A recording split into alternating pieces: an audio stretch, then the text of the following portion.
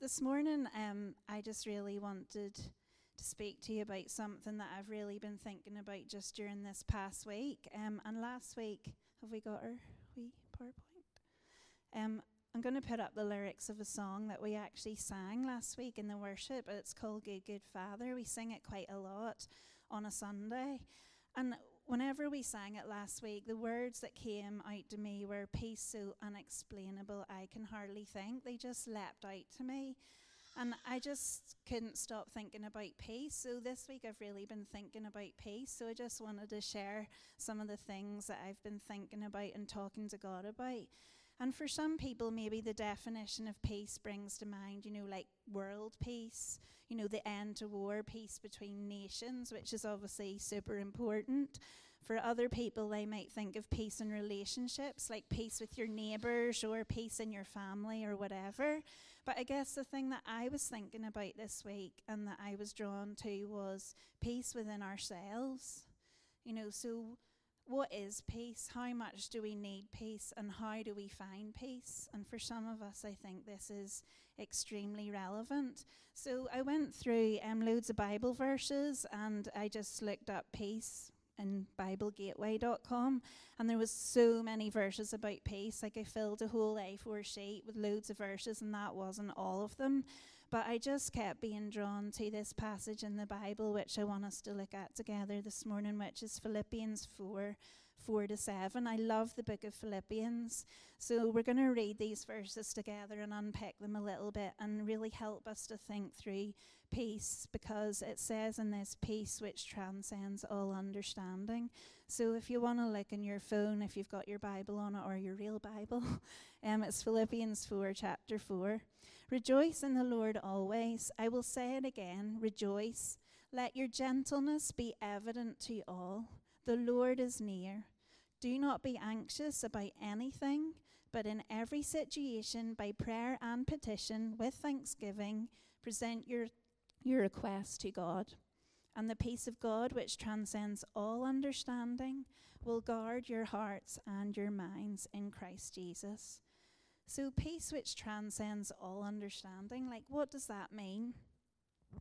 And we find in the Bible, if we look at the next one, the Bible describes actually three great aspects of peace that relate to God. So first of all, there is peace from God.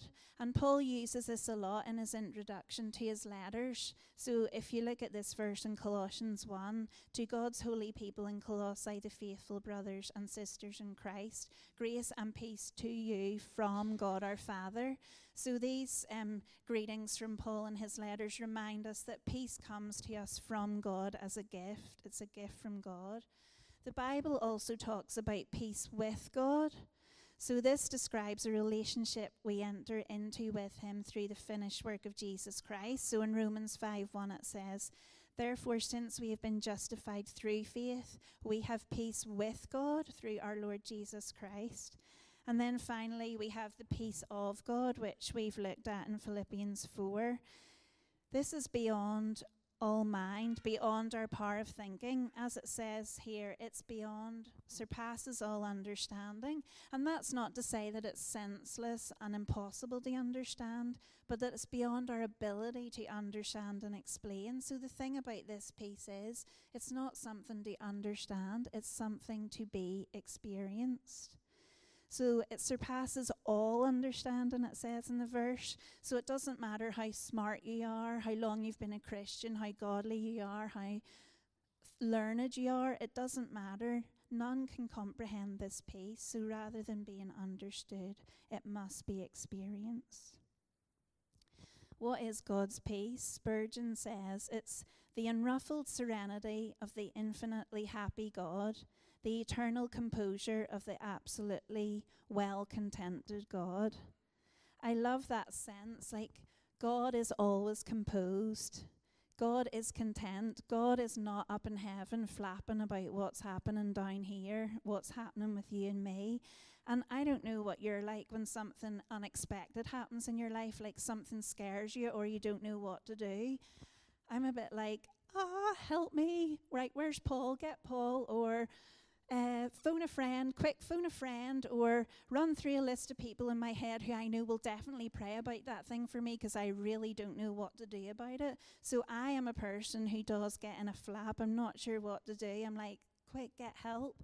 I don't know what your instinct is. Maybe your instinct is similar. Like, find the solid person, like find the calm friend, the one who doesn't get in a flap. Phone your mom, phone whoever the person is who doesn't freak out. It is good to have those people in your life. It is good to do those things. But I just want to encourage you to turn to God. He doesn't change. He is the same yesterday, today, and forever. Peace comes from him in the middle of the storm and the chaos. He wants to give us that peace that passes understanding. If we turn our eyes upon Jesus, he wants us to experience that peace of God. So I just want to go back to Philippians 4 and kind of look through those verses a wee bit, because I think it gives us help to know how to experience peace. Because you might be thinking, that's great, Chantel, but I really want to experience that peace, but how do I? So it says in Philippians 4, rejoice in the Lord always. I will say it again, rejoice. And some of you might be sitting there going, are you kidding me? Rejoice? Do you know what's happening in my life? Do you know what things are going on? Do you know how hard it is for me right now, the pain I'm experiencing? But we rejoice and give thanks to God, not because of how we feel, not because of what's going on, but because of who he is. If we remember he's the same yesterday, today, and forever, if we start to recall his promises over our lives that we read in his word, when I was writing this down, I just thought, God says, I will never leave you or forsake you. God says, the Lord will fight for you. You need only be still. He says in the Psalms, surely goodness and mercy will follow me all the days of my life. He says he leads us beside still waters. He says he will restore our soul. And you guys can probably think of loads more promises that are special to you. Just remember the promises of God over your life. Let your gentleness be evident to all. The Lord is near. Paul uses an interesting Greek word here. I can't pronounce it very well, epikeia, and that's translated as gentleness here, but it could also mean mildness, patience, yieldingness, gentleness, clemency, moderation, unwillingness to litigate or contend. And a really good example of this in the Bible is when Jesus showed gentleness with the woman who was taken in adultery in a setup and brought to Jesus. He knew how to be so holy with her, but yet so gentle with her. And this word describes the heart of a person who will let the Lord fight their battles. In Romans 12:19 it says, do not take revenge, my dear friends, but leave room for God's wrath, for it is written, it is mine to avenge, I will repay, says the Lord. This word gentleness describes a person who's really free to let go of their anxieties and the things that cause them stress, because they know that God will take up their cause. And I was just thinking to myself, how much would we have peace if we all lived like this? It says, let your gentleness be evident to all, not just to the nice people, not just to your friends. What about those people that you really struggle with, that person you're in conflict with, that workmate that really gets under your skin? It says, let your gentleness be evident to all, not just to the people you get on with. And I just want to say a little aside in that. I'm not saying let people walk all over you and treat you badly, but I'm just saying think about how we react and respond to those who hurt us. Ask God to be the one to intervene. Ask him to be the one to help us in our interactions. Ask him to give us peace. And the next wee bit of that is the Lord is near. That's a promise to us. He is with us. And we know that Jesus will settle every wrong at his return. And we can trust him to make things right, even if our world seems like it's fallen apart. I want to look next at the next verse. Another way these verses show us how we can have peace is if we have a living prayer life. It says here, be anxious for nothing, but in everything, by prayer and petition, with thanksgiving, present your request to God. Be anxious for nothing. That is a command. It's not an option. And we are God's children. He is our Father. And as we sing in that song, a good father cares for his children. And if you're a dad, you don't want your kids to be sitting worrying about everything. And I just got this sense, if we're anxious, we're actually treading on God's toes as our good father. That's his job. He is the father. That's his arena. So are we trying to almost make ourselves the father, make ourselves God by being the one who worries? Some of us need to learn what it is to be a child again and to trust God the Father. These verses say, but in everything by prayer and petition. Paul wrote that everything is the proper subject of prayer. There's not some areas of our lives that are off limits to him that he doesn't care about. He cares about you. He cares about every little detail of your life. And, people come and talk to me and we're just chatting about stuff and they might be saying like something quite tough that's going on in their lives. But then they'll go, oh, well, but, there's worse things. Other people are worse off than me. That potentially could be true, but people dismiss their cares. But God cares about those things that are important to you, that are going on in your heart and mind. He loves you like a good, good father. Petition is directly asking God to do something. And we've said this before when we've talked about prayer and we talked about the book, The Circle Maker. Sometimes we don't see things happen because we're not asking God for anything. God is inviting us here to let our requests be made known. He wants to know. He wants to know us. Are you talking to him about the things that are on your heart? Are you asking him for peace? God does know our requests before we ask, but he wants us to ask because he loves us. He wants to have interaction with us. He wants to have relationship with us. With thanksgiving, that is hard sometimes when you're in the middle of something awful. It's hard to be thankful, and sometimes it is a sacrifice. But as we said before, we give thanks to God not because of how we feel, but because of who he is.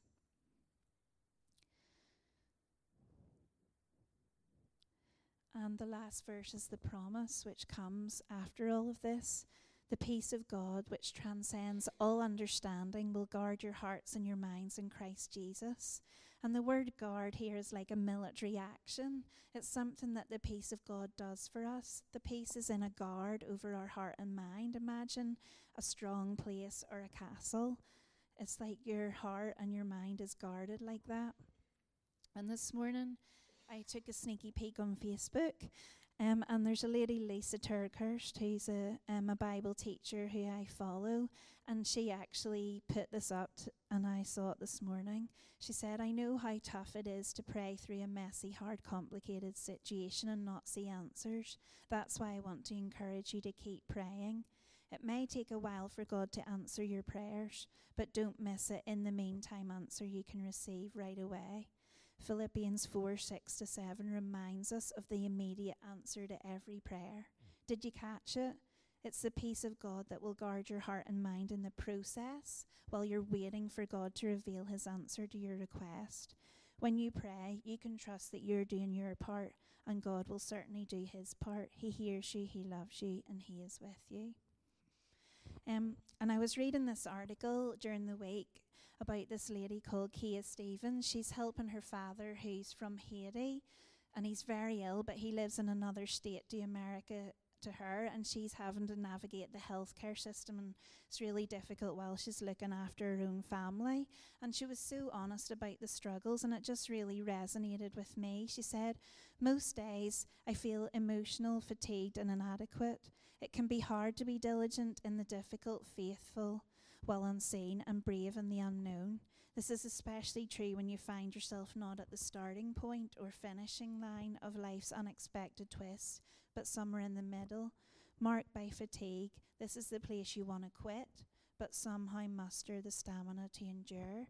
And many of us could be in that place for different reasons, through illness or unemployment, financial struggles, difficulties in your family or relationship, disappointment with dreams unfulfilled, grief at losing someone close. She goes on to say, hard things dawn everyone's doorstep at some point. Unannounced and abrupt, they sashay in as if uninvited. Sometimes coming in our childhood when we were most vulnerable, other times making a grand entrance in adulthood, shattering every ideal we had about how life should be. Sometimes they stay indefinitely. No one is immune. Everyone at some point will encounter adversity. And that's true, isn't it? We all can testify to that, different difficulties we've had at different points in our lives, and perhaps they're still ongoing right now. We all have different reactions to those things depending on our experience, our personality, our backup, our family background. Maybe at first we're shocked, we're disbelieving. Maybe we get angry, maybe we get discouraged. But if we want peace, we can't stay in that place of despair. In the emotional wreckage, we can wrestle with reality. And I really believe that our route to peace is through those things we've been talking about in Philippians, by drawing near to God. Peace happens once we accept God's sovereignty in the light of our inability to control the outcome. You know, sometimes we just can't control outcomes, but God's peace offers us the comfort when circumstances are not always resolved. And it's not a comfort that dismisses pain, rather it's one that says, come, rest, weep, abide. And that's one of the things I love about our church family here, that in the midst of unresolved circumstances, we sit with one another, we cry with one another, we abide with one another, we pray with one another. That's what the family of God is all about. You know, when we do these things with God and with one another, we experience what Paul says in Romans 15:13. May the God of hope fill you with all joy and peace as you trust in him, so that you may overflow with hope by the power of the Holy Spirit. And this is our reminder here that hope originates with God. It's rooted in Christ. It's not rooted in our circumstances and our life events or the ideals we had about what could happen. You know, Christ is for us. His sacrifice was made for us, and the promise of being united with him one day when all hard things cease. I love the verses in Revelation when it talks about no more tears, no more suffering. Sometimes you just want that right now, don't you? But life is not free from difficulties, but Christ himself endured difficulties as he fulfilled the assignment the Father had given him on earth. And as we trust God, as we trust in Christ, he fills us with that joy and peace as we overflow with hope. And the trusting precedes the filling. I feel as we step out, as we trust, then God fills us with that joy and peace and hope. Just when hard things strike, although our natural response is to fix it or flee from it, God gives us the choice to trust him with the outcome. In doing so, we learn how to abide and rest at the place where hard things intersect with our faith. Unexplainable peace is found here. I love that. So, for you guys, where are the areas today in your life where you might need God's peace? At the moment, I have 2 teenage boys living in my house. One is 13, one is 14, and I do not find that peaceful. This week we've had a black eye, a fat lip, a broken phone, which was quite a new phone. And that was not malicious black eyes and fat lips, by the way. That was an accident. And it wasn't us, yeah. It was the 2 of them. Yes, just to clarify, it was the 2 teenagers. But God is interested in everything we find testing. So some of you might be going, man, you have got no idea what's coming if you've been through the teenage years, and I think that's probably true. But it is something that I am finding difficult. It is something that I have felt this week. I need to ask God's peace. And you probably see me as this quite calm person, gently spoken, all the rest of it. When the teenagers start, that is not the case. Paul will testify, I can erupt. And I've just really been thinking about that personally for me. Like, I don't want to be that person who just erupts and goes off on one. It's only taken me nearly 2 years of the oldest being a teenager to realise not to correct and not to respond to everything they say and not say, but last week you said this. So I'm really learning, and it's something for me that I want to grow in as a parent and as someone to find peace in my everyday life and my situation with my teenagers. And You know, I really care about people as well, and people, I feel so privileged because people share their amazing stuff and their great stuff that's going on in their life, but also their painful difficulties. And that's something else that I need to find peace in as well. You know, I need to trust God with people and their pain because I feel their pain too, and trust his promises over their lives. So for every single one of you, there's probably something going round in your head right now that you need to find God's peace in. It could be something that seems minor or something completely massive that is like a tsunami that's hit you, and you really need to find God's peace. And I love this quote here that I've put up from Anne Voskamp. There's unwavering peace today when an uncertain tomorrow is trusted to an unchanging God. Jesus himself spoke about peace in John 14:27. My peace I leave with you, my peace I give you. I do not give to you as the world gives. Do not let your hearts be troubled, and do not be afraid. And John 16:33 also. These are Jesus' final words to his disciples before his arrest. I have told you these things so that in me you may have peace. In this world you will have trouble, but take heart, I have overcome the world. You know, last words are always precious.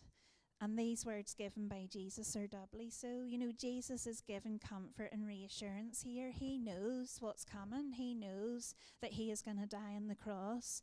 And he knows that disciples are going to find it really hard.